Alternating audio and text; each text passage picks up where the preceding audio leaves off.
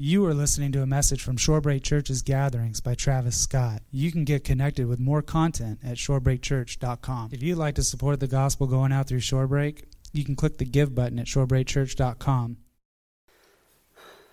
I love looking forward to coming here on Sunday nights to worship with you guys. You know why?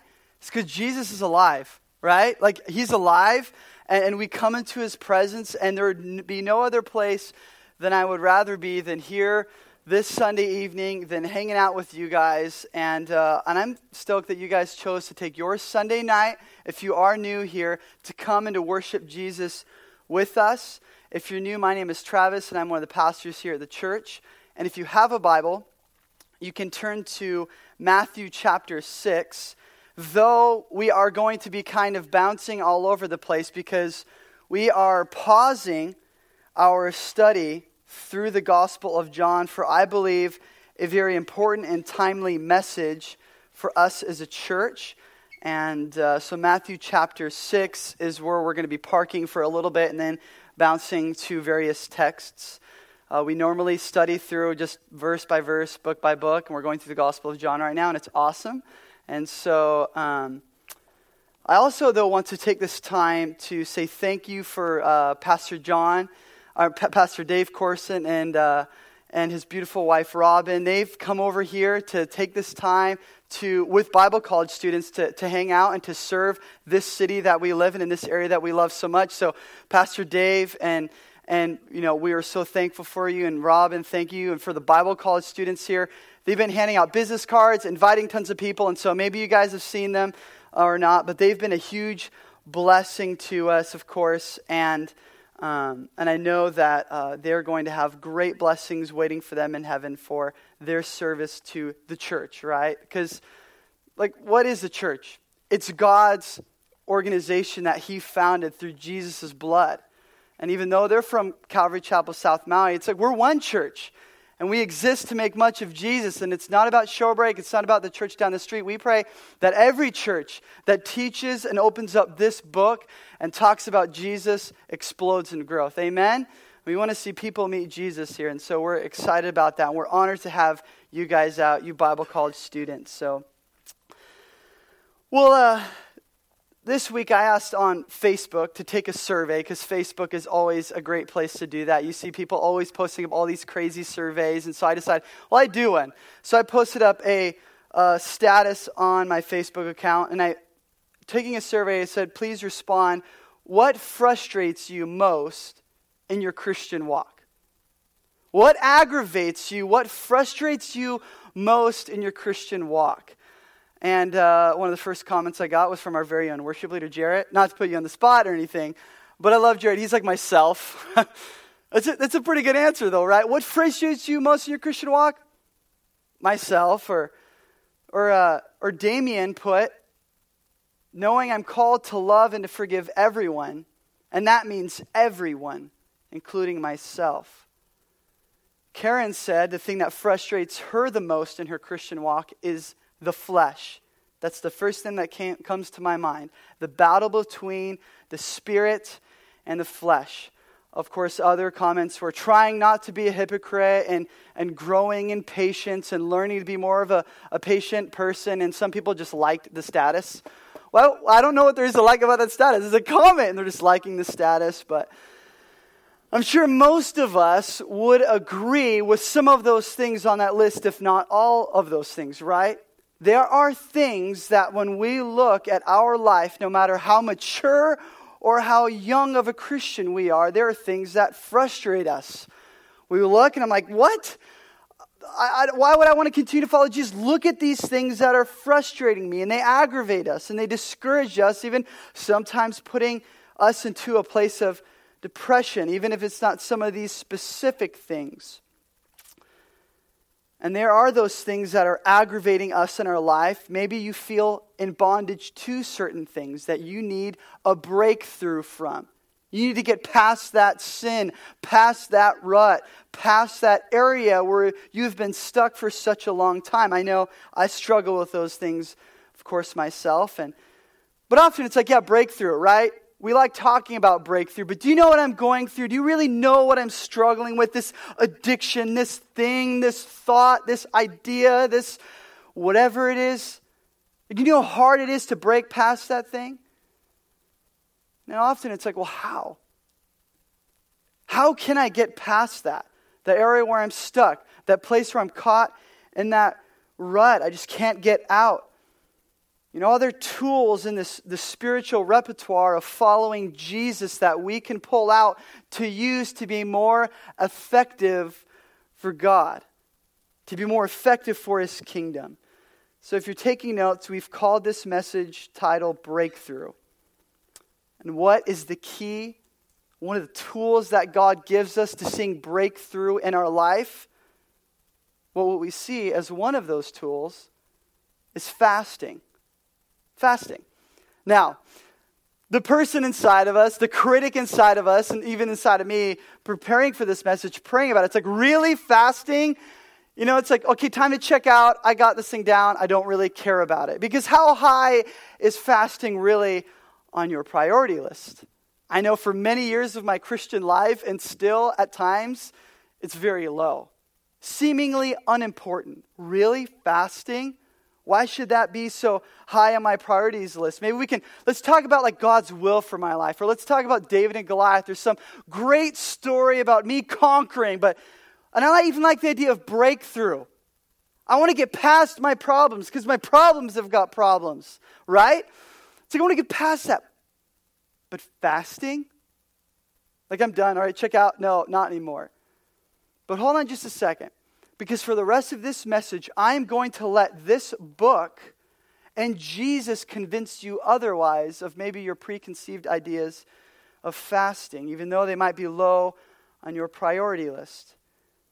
I'm going to let Jesus convince you of this discipline and why it is so vital for your Christian walk.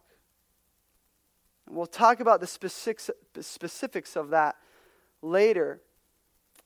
But you have to see, look at Jesus' life in the Bible, or look at other godly men and women in the Bible. When they were faced with big decisions, life-altering decisions, important decisions, you know, all these different ideas that take place or victories and sin that need to be overtaken, what we see, a common theme in many of these people's lives is this idea of fasting. So I had you turn to Matthew. Let's go ahead and dive into the presence of the Lord in prayer before we open up this book. Jesus, thank you for this time that we have to open up your pages of Scripture that you've given to us. And that you want to speak to us, your children, and that you love us and that you deeply care for us. I pray that our eyes would be revealed to who you are. Holy Spirit, begin to do a work only that you can do, an illuminating souls so that we can see you more clearly. We pray that we would walk out of this place changed, different, learning new things, being challenged to be more like you, Jesus, than we did before we did walk in. And we want to thank you for the churches that have come alongside to help support even the launch of this new young church, Shorebreak. We want to thank you for Calvary Kona for opening up the doors and letting us come here and rent from them on Sunday nights. We want to thank Pastor Charles Casso and Pastor Dave Corson from Calvary South Maui for coming over here and supporting the mission. Because Jesus, we know that your ultimate mission is to use the church for missions. The local church is the means you want to use to save this world. So thank you for us, letting us be a part of a work that is so much bigger than ourselves. We pray this all in Jesus' name. Amen. So it's actually Matthew chapter 5. And we're going to be reoccurring, visiting this verse throughout the rest of this message, but it's specifically verse 6. Blessed are those who hunger and thirst for righteousness, for they shall be satisfied. Blessed are those who hunger and thirst for righteousness, for they shall be satisfied. Now, before we go any further, as we talk about fasting, we need to have a healthy definition, a biblical definition of what fasting is. If you want to write this down, this is what I believe that the Bible determines what fasting is. It's abstaining from physical pleasure to heighten your spiritual dependence on God. And that's typically food. So often we'll deny ourselves from food, which is what we see reoccurring throughout the Bible, from physical pleasure to heighten our dependency upon our true spiritual need and hunger, which of course is for God. And looking at verse 6 here in Matthew chapter 5, the first word that jumps out to me is, blessed are those who hunger. If you're taking notes, you can underline that word hunger or circle it. And the idea of the original language behind that word is this: to crave ardently or to be needy. So now we're just talking about, okay, I'm a little hungry. No, we're talking about to be needy, to be hungry. So when you read that now, it's like, blessed are those who crave ardently, who are needy. For those who hunger and thirst for righteousness, for they shall be filled. Now, to be honest, though, I think most of us, at least, I don't know where all of you are from or what your walks of life have looked like, but most of us don't know what hunger really looks like, do we? I mean, I can tell you, I don't know what hunger really looks like. I mean, when I'm an hour past my meal, you can ask my wife, my sinful side begins to come out, and I just start snapping, and it's like, it becomes bad, right? I mean, it's like, we really don't know what it's like to be hungry. I mean, when was the last time you were hungry? How long did that last for? 30 minutes? Maybe a couple hours? Maybe a half a day if you're pushing it, right? But that definitely wasn't a good day, at least for most of us. We don't know what it's like to be hungry, really, for most of us, because food is everywhere. You can't drive 15 minutes without finding somewhere to eat, right? I mean, I read this week that approximately 9 out of 10 American children will visit McDonald's this month. 9 out of 10, kids are getting Happy Meals every single month. Food is all over the place. And in 1970, Americans spent about $6 billion on fast food. Now here in the 2000s, the spending rose to nearly $150 billion on fast food. What? I mean, do you see the numerical explosion of food? I mean, like Carl's Jr. got it right. I mean, it's all over the place and it belongs in our face, right? Food's everywhere and you can't get away from it. And not only is it everywhere, but what we're putting in our face, what we're eating is more too compared to other countries. And of course, this isn't a slam on anyone in here at all, but these are just the facts. The daily average calorie intake in Congo is 1,500 calories. Ethiopia, 1,800 calories.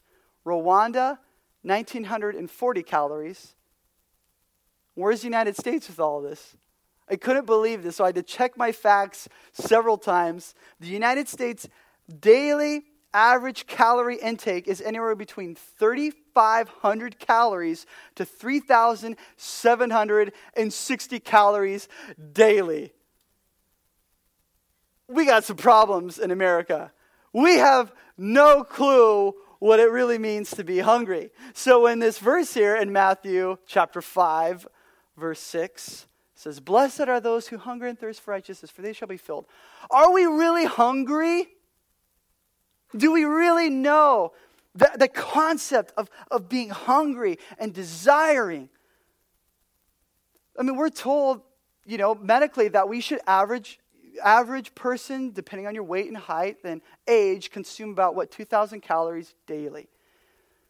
I mean, compare that with even the other countries. I mean, we're consuming 1,700 more calories than we need per day. We have no clue what it means to be hungry. Yet many of us will not skip out on a meal, especially daily, right? There's no way. I mean, to go out a day without a meal just throughout your daily routine. But most of us, including myself, will skip out on our daily intake of spiritual meals, from being in God's Word, from praying and being in communion with Him. And I'm not saying it's that you don't want it. I'm not necessarily saying that you don't want it, but often it's because we want something else more. The immediate needs of our gratification supersede our spiritual needs often. The growlings of our soul are quieted by the growlings of our own stomachs to feed our own pleasures and desire. And often it's because we have a small craving for God. Romans 3 makes that very clear. We have a small craving for God.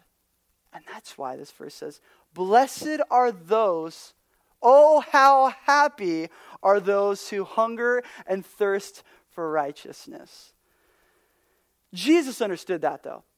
Jesus knows our intuition to always go back to focusing on what we need or what we want rather than what we need.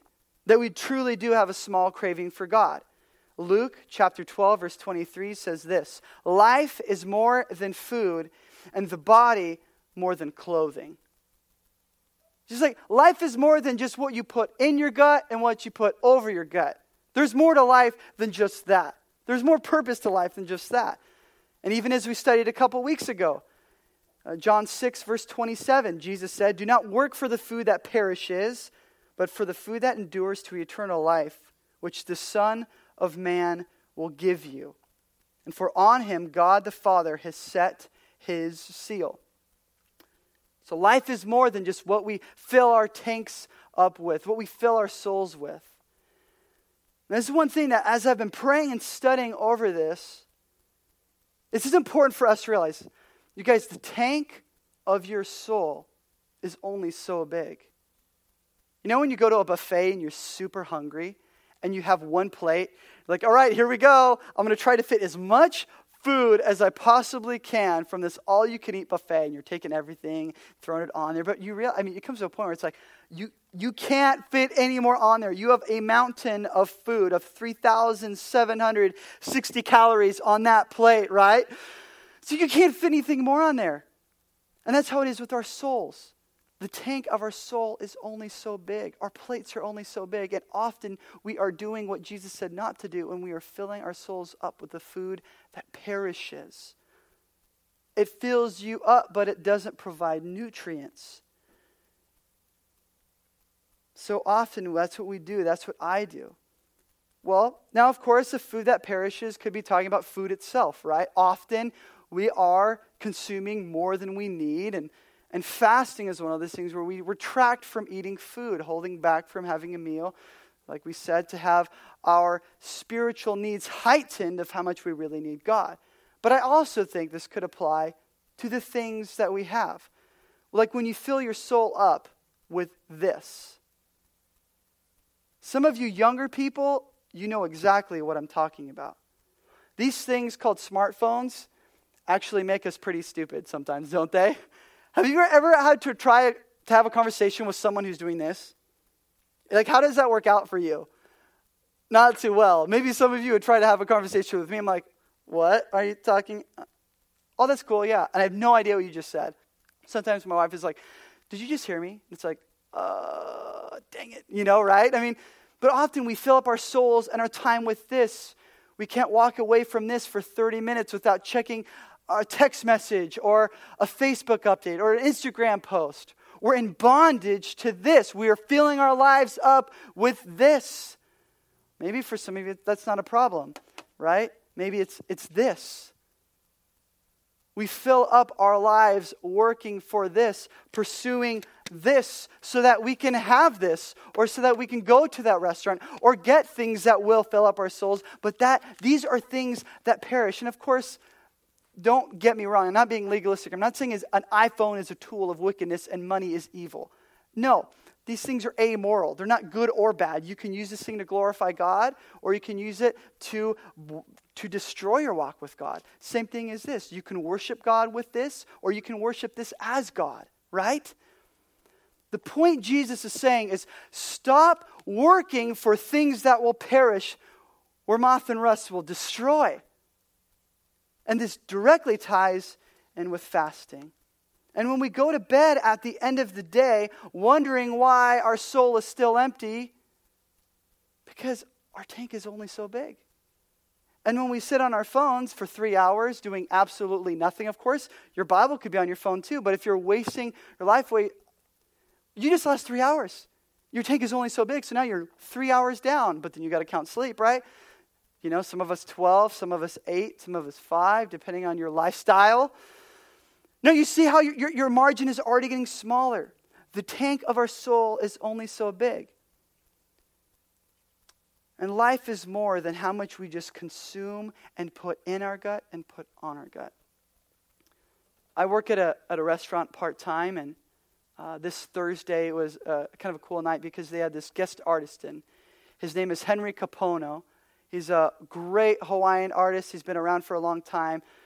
Signed on by Tower Records, Grammy award-winning, I think. I mean, he's an incredible artist, and he's playing at this restaurant I'm working at. And now, let me just to paint the picture for you. Here's the scene: beautiful music by Henry Kapono. Okay, sun is setting, beautiful orange sky, good food, great atmosphere, and there's this one guy. There's always that one guy, isn't there? There's one guy who is sitting down. He's there, and while everyone else is enjoying the atmosphere, you know what he's doing? He is on his iPad watching a movie with earphones in his ears. What? Consuming, right? It's like, I mean, he just like filling up with the food that perishes. It's like, yeah, well, how about that sunset? Like, open up your eyes. There's a Grammy award-winning thing, and for all I know, you could be watching High School Musical. I don't know what the guy was watching, and it's like, you're consuming so much that there's nowhere else for you to enjoy the pleasures of life that God has given you that comes first from Jesus alone. And I'm not saying it's not that you don't want to fast or see God do great things, but often you and I want something else more. That's what I struggle with. I'd rather open this up and see what's happening in the world or read the news than open up this book, right? My hunger for this needs to grow. But yet I still struggle, and I often don't really know what hunger looks like. And because we are always filling up our souls with stuff, we don't understand this idea necessarily of blessed are those who hunger. I pray that we become people who intensely care about Jesus moving in and through us. I pray that we become people who intensely crave, to be needy, to desire and to want Jesus to move and work through our lives. But often that's shadowed and eclipsed by our physical desires. Let's look at Matthew chapter 5, verse 6 again. Blessed are those who hunger and thirst for righteousness. For what? For they shall be filled. When your hunger, when your appetite is increased for doing the will of God, you will be filled. Because your soul craves what you feed it. Your soul craves the appetite that you feed it. That's what Galatians 5:6 talks about. So how was Jesus filled? Where did Jesus get his sustenance? Where did he get his bread, his food, his source of life? Jesus was filled by doing the will of God. Maybe you guys remember, it's John chapter 4. Jesus is moving up north in Israel.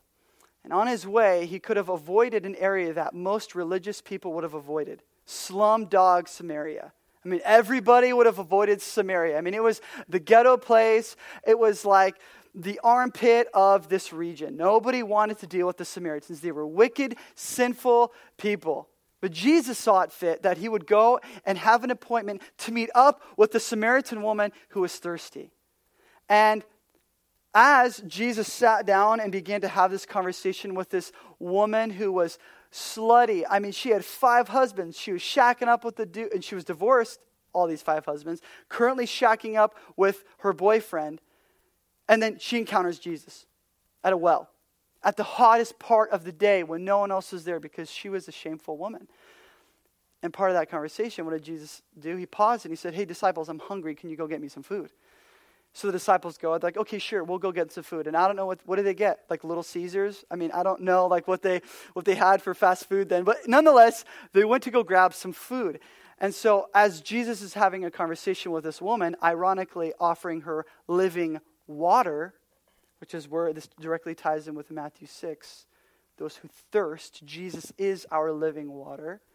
They come back, say, hey, Jesus, we got your food. Worst timing ever, because Jesus is basically giving her an invitation, right? To say, hey, I'm offering you living water. So they come back, kind of blow the whole thing. And they're like, hey, Jesus, we got your food, right? Here you go. And she's like, I'm not hungry anymore. And they're probably talking amongst themselves, like, does he have a secret stash of food that we don't know about? Does he have like a Snickers, pop it out hungry, why wait? Like, where is he getting his food? Did he do the whole, loaves and fish thing again, but this time out of nothing? I mean, where is this guy getting his sustenance, his food? In John chapter 4, you can turn there actually if you'd like. John chapter 4, verse 34. I love Jesus' response. It's important for us to see his response to this. Because in John chapter 4, verse 34, and the disciples said, how are you not hungry anymore? Jesus responded and said, my food is to do the will of him who sent me, to accomplish his work. What is Jesus' food? To do the will of God. Where did Jesus get his nutrition and source from life? To keep going, to keep waking up every morning, to do the will of God. That's where Jesus found his vitality. That's where Jesus found his health. That's where Jesus found his life, from doing the will of God. And isn't that true for us? When you decide to follow and obey the will of God, and you step out in obedience, following to the thing maybe that he's called you to do that even scares you, as you take that step of faith, you find that as you're following in his will, that your soul has been craved more than it ever has been before. When you serve the people that Jesus served, when we give as Jesus gives, when we are on mission spreading the good news of the gospel as Jesus is on mission spreading the good news of the gospel, there is satisfaction that is found. There is purpose in life because we are doing what he has called us to do. But what is the specific will that Jesus is talking about here? And John, look now again back at verse 34. My food is to do the will of him who sent me. What will is he talking about? Well, conveniently, verse 35, Jesus says, here's the will. Do you not say, there are yet 4 months, and then comes the harvest? Behold, I say to you, lift up your eyes and look on the fields, that they are white for harvest. What is the will of God? The harvest. Making disciples. What is the will of God? To be on mission for his glory, sharing the gospel. And we are told here to lift up our eyes. You guys, lift up your eyes. There are people today who are ready to meet Jesus. Kona is ready to meet Jesus. Maybe some of your family, they are ready to meet Jesus. Those who have wandered, maybe they're siblings, or they're your children, or they're your friends. You're like, yeah, I would love for you to meet Jesus, but I'm just waiting for it. Maybe God's giving you an opportunity to share Jesus with them.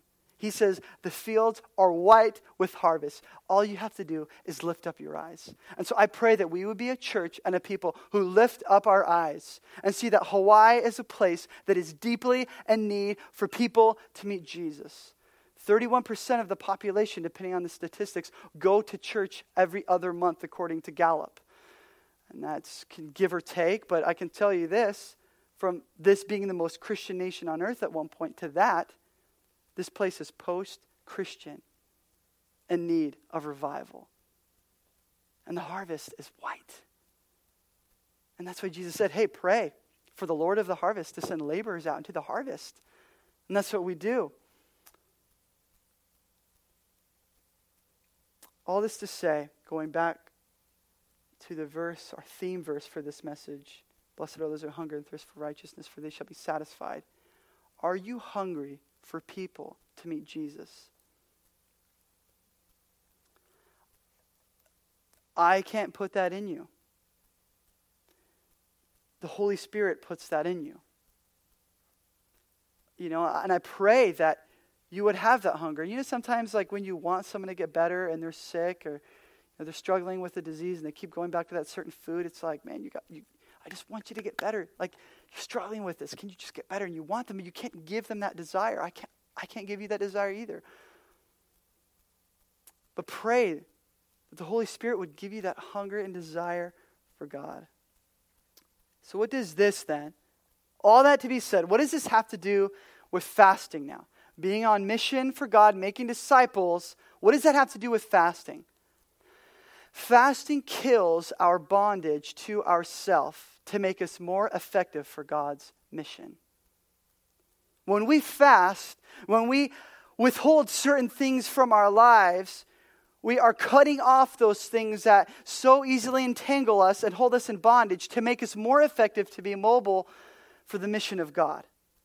We want to do the right thing, but often we want to do something else more, and we want to see breakthrough. We want to have that direction. And I believe that maybe this is a word for some of you, that the spiritual discipline and practice of fasting will help you get that breakthrough. I love what Andrew Murray said. He's a missionary, a wonderful man of God. Some call him the cornerstone and the pillar of the church. Wonderful, great man. He said this: fasting helps express, deepen, and confirm the resolution that we are ready to sacrifice anything, even ourselves, to attain what we seek for the kingdom. I love that. That fasting cuts off the bondage to make us more effective for God's glory.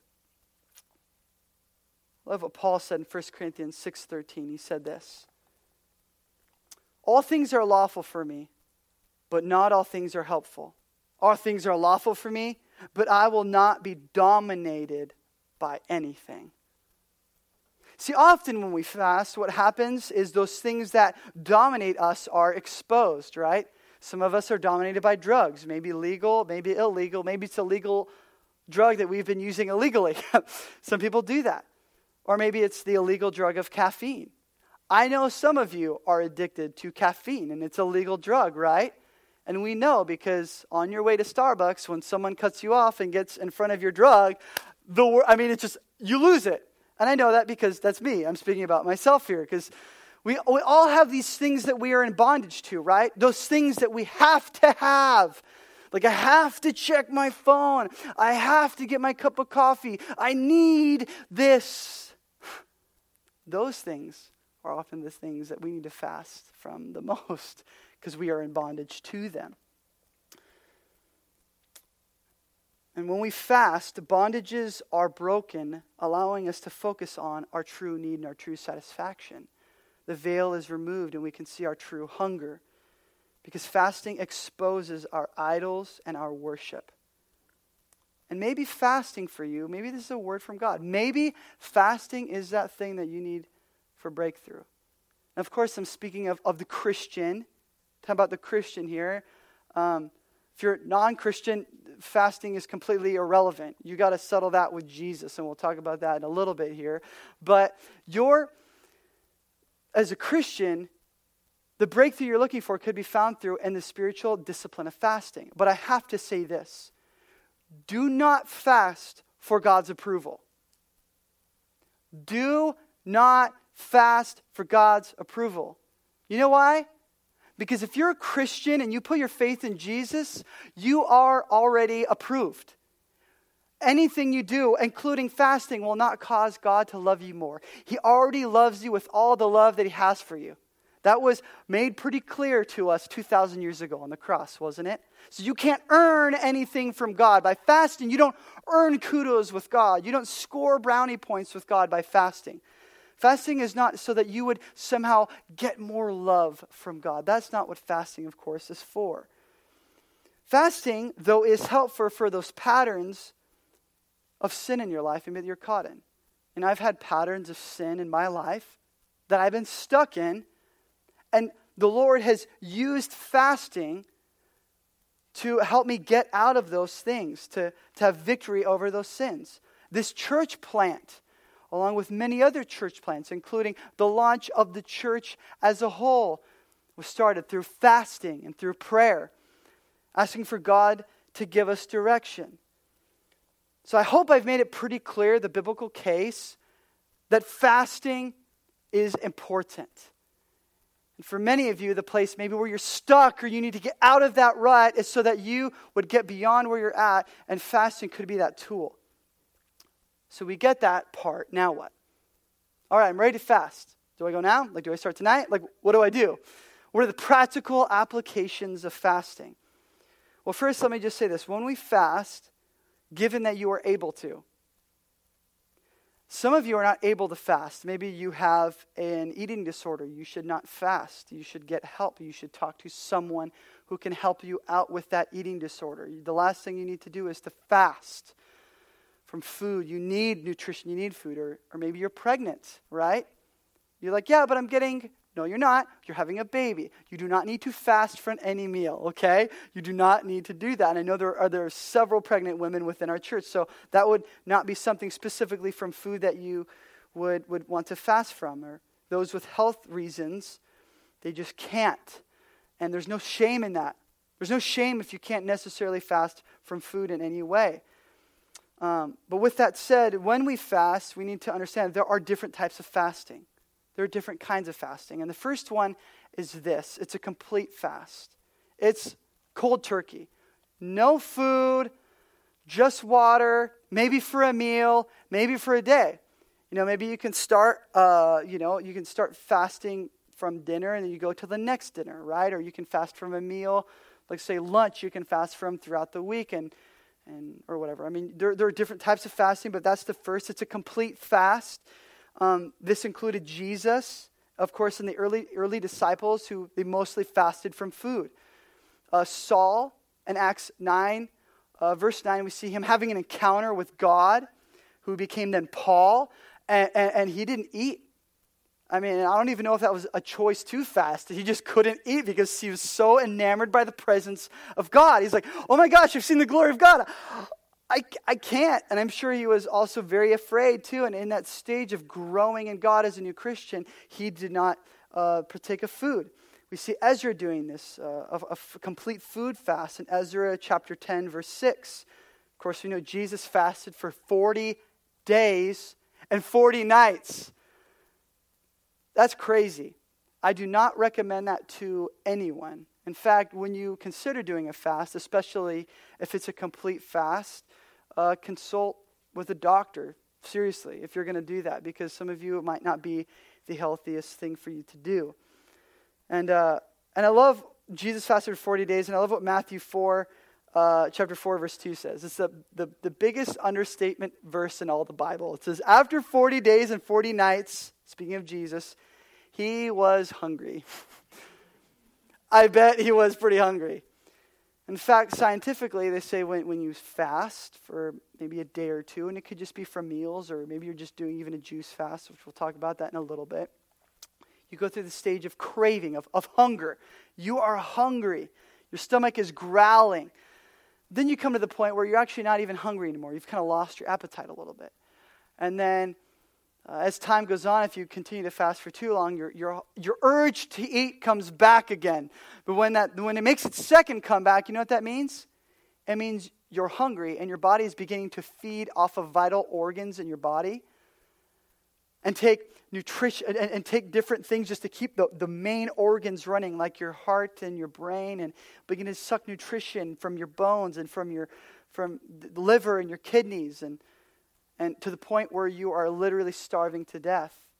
That's what happened with Jesus here. When it says, and he was hungry, it wasn't just like a little bit hungry. He was starving to death. Jesus was very hungry. And he did a very difficult fast, of course. But it's a complete fast. And maybe some of you are malnourished. You've been like living off of Red Bull or Mountain Dew. You probably shouldn't do a fast. You might want to change your diet first and then do that. So there's the complete fast.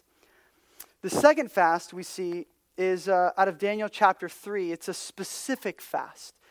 Maybe you guys remember, we don't have time to get there, but in Daniel chapter 3, Daniel and some of these other young, studly, good-looking, cut, chiseled guys have been taken captive by Babylon. And they are there in Babylon, and of course, the king brought out all these wonderful delicacies, the all-you-could-eat buffet. And what they did is they decided to withhold themselves from the king's portions of food. They eat some of the food, but they didn't eat all of the food. So it's like a partial fast, a specific fast. And I know today some people have done that. They will fast from Instagram, right? They'll say, I'm going to fast from Instagram because I am in bondage to pictures of people posting up on social media. Or maybe some people fast from fantasy football, right? Like, all right, like nobody cares about your fantasy football team except for you. Honestly, and I know I just offended some guys in there. I don't even care because it's not going to matter in the future. And I'm not saying don't enjoy it, but I know some people who have decided to fast from fantasy football or words from friends, or it's kind of the idea even behind Lent, right? Behind Lent, the 6 weeks preceding up to Easter. Some will, for practicing Lent, will withhold themselves from certain pleasures so they can find their pleasure from God alone. So there's this specific fast that we see in Daniel chapter 3. And the third type of fast we see is a group fasting or the church fasting. The church prayed when it was only just a handful of disciples, before it really even was the church, when they were meeting in the upper room. And when they fasted and prayed, what happened after that? God's glory came down and the church exploded in growth.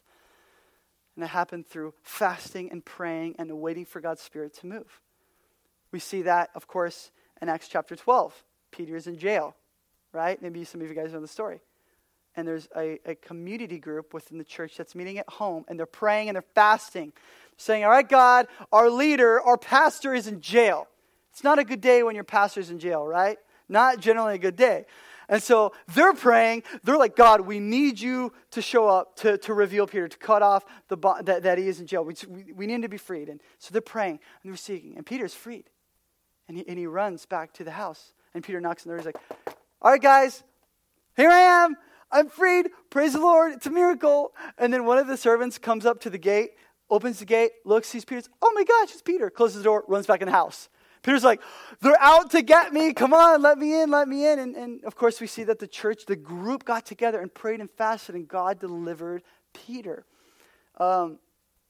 We see the leadership of the church fasting as well in Acts chapter 13.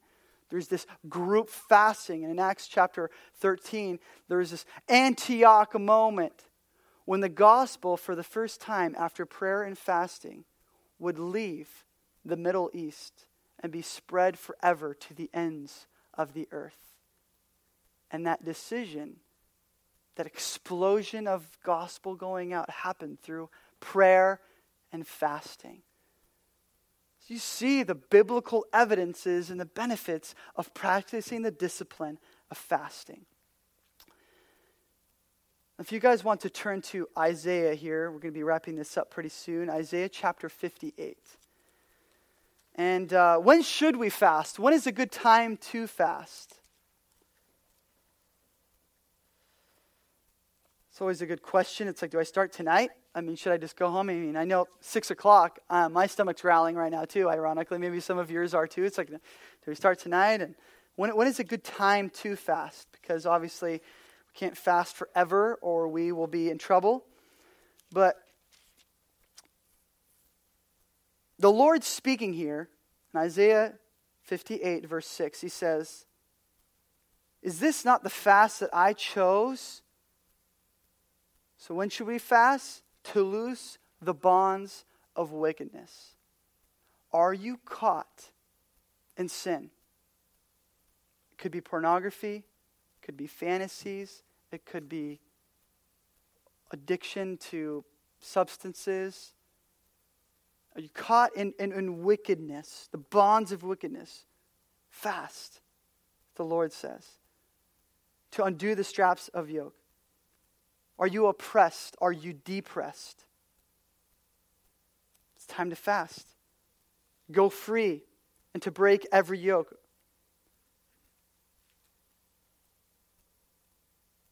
You guys see, when we fast, often it's not just when things are seemingly going well, but when we have the most important battles in front of us. Jesus fasted for 40 days and 40 nights before the battle of 3.5 years of ministry up to the point of crucifixion. Jesus fasted and prayed all night before he picked his 12 disciples. And when I was a new Christian, I read about some of these disciples. I'm like, no wonder he picked those disciples. He didn't have any sleep that entire night, right? It's like, what is he thinking, picking crazy, loud fishermen and a tax collector, among others, to be his disciples? So we should fast when we are, of course, have important decisions to make, like Jesus did when he prayed. We should fast when we are oppressed and depressed. We should fast when we're entangled in sin, and the list can go on. And I would encourage you guys on your own to read Isaiah 58 of when you should fast. Here's the big idea, though. It always comes back to the gospel. We can break through because Jesus has already broken through for us. The battle is already finished. The score is final, right? Who won? Jesus won. And the moment you became a Christian, even though you're caught in that struggle right now, and that thing is seemingly impossible to break through, the moment you became a Christian, you have entered from death into life, from defeat into victory through the cross. And no doubt there are battles to be fought, but you guys, the war is already won. It's finished. The battle is fought. And even though you're going to fail and you're going to fall and you're going to stumble, Jesus has won the victory for us. And Romans chapter 8, verse 31, Paul says this, "What shall we say to these things then? If God is for us, who can be against us? He who did not spare his own son, but gave him up for us all, how will he not also with him graciously give us all things? Who shall bring any charge against God's elect? If God died, more than that, who was raised, who is at the right hand of God, who indeed is interceding for us." Guys, God and Jesus are interceding for you on behalf and giving you the Holy Spirit to minister to you. Isn't that incredible? Yeah, the God of the universe, he's interceding for you. You have victory. Who shall separate us then from the love of Christ? Shall tribulation or distress or persecution or famine or nakedness or danger or the sword? As it is written, "For your sake we are being killed all the day long. We are regarded as sheep being led to the slaughter." No, in all these things we are more than conquerors through him who loved us. For I'm sure that neither death, nor life, nor angels, nor rulers, nor things present, nor things to come, nor powers, nor height, nor depth, nor anything else in all creation will be able to separate us from the love of God that is in Christ Jesus our Lord. Victory is written all over the Christian walk. You are not defeated. You have victory in Jesus. And it's not like we're just scraping by with victory, by our knuckles. It was a tie in overtime and we barely won. This is a landslide victory. This is majority vote. This is knockout KO, the first round type of victory. This is absolute, complete victory. And we must realize that you and I are more than just conquerors. We are more than conquerors. We haven't just won the war. The battle is finished and the plunder is for ours to enjoy because God gives us all of his blessings. He is interceding for us because Jesus is great and Jesus is the one who fights for you. Our God does truly fight on our behalf. And the battle that you think you are fighting on your own, nope, Jesus is there. He's fought it. He's conquered it. And I believe, honestly with my whole heart, I believe that there are things that Jesus wants you to have breakthrough. have victory over that thing that has caught you? Because something has a grip on you. It has a hold of you. And the answer is, don't get a hold of yourself, but get a grip of Jesus. Get a hold of Jesus. If you hold on to Jesus, you will have victory after victory. And though we'll stumble, though we will fall, we will not fail. And as we've talked about prayer and fasting, I want you guys to realize that prayer and fasting is the way for God to expedite blessing and movement and transformation in your own life. And what's the ultimate mission? It's the harvest. We fast to be more effective for God, to make disciples. That's why we do it. To get a hold and to let God get a grip on us. And so when we are hungry and when we do fast, and I pray that you guys would do that we will realize that it's allowing us to be more effective for His kingdom. And I want to challenge even us as a church. Now, for those of you who do not, you're visiting or you're part of the Bible college, it's fine. You know, this isn't necessarily for you, but you can choose to do so if you want, especially for your personal walk with Jesus, if there are things that are holding you. But even as a church, we should be fasting and praying. So I want to challenge those of us who are part of Shorebreak to take a day this week. And I'm not going to tell you what kind of fast you should do. That's between you and God. You fast whatever the Lord puts on your heart. Maybe it's from this for a day, right? Maybe it's from food. You skip out on a meal. And maybe some of you have never done it. I've met pastors who have never fasted. I'm not even kidding. They've never done it. I mean, I don't even know what to say about that. It's like, I mean, you're preaching about fasting, but you've never done it. And not to come down on anyone, and not that I'm most spiritual by no means. I'm the worst at fasting. My wife will be witness to you. You can talk to her after the service about that if you want. But the mission is only it's just so important. And we can't afford not to fast because time is short. Eternity is at stake and lives are on the line. And I pray that Shorebreak, that Calvary Chapel South Maui, that our lives personally would be used for His name.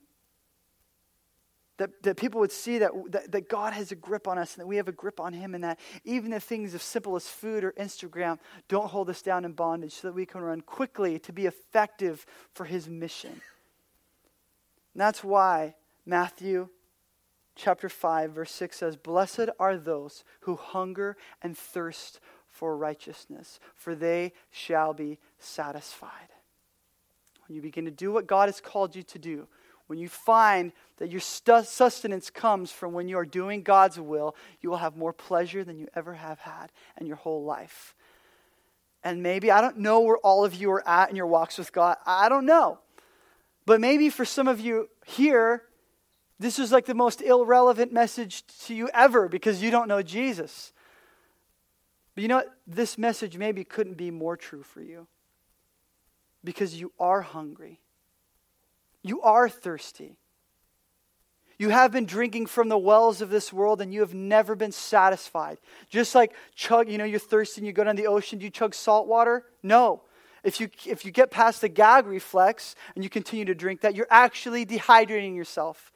That's what it's like from drinking the wells of this world. And Jesus comes to give you living water. He comes to give you bread because He is the bread of life. He came to be your satisfaction.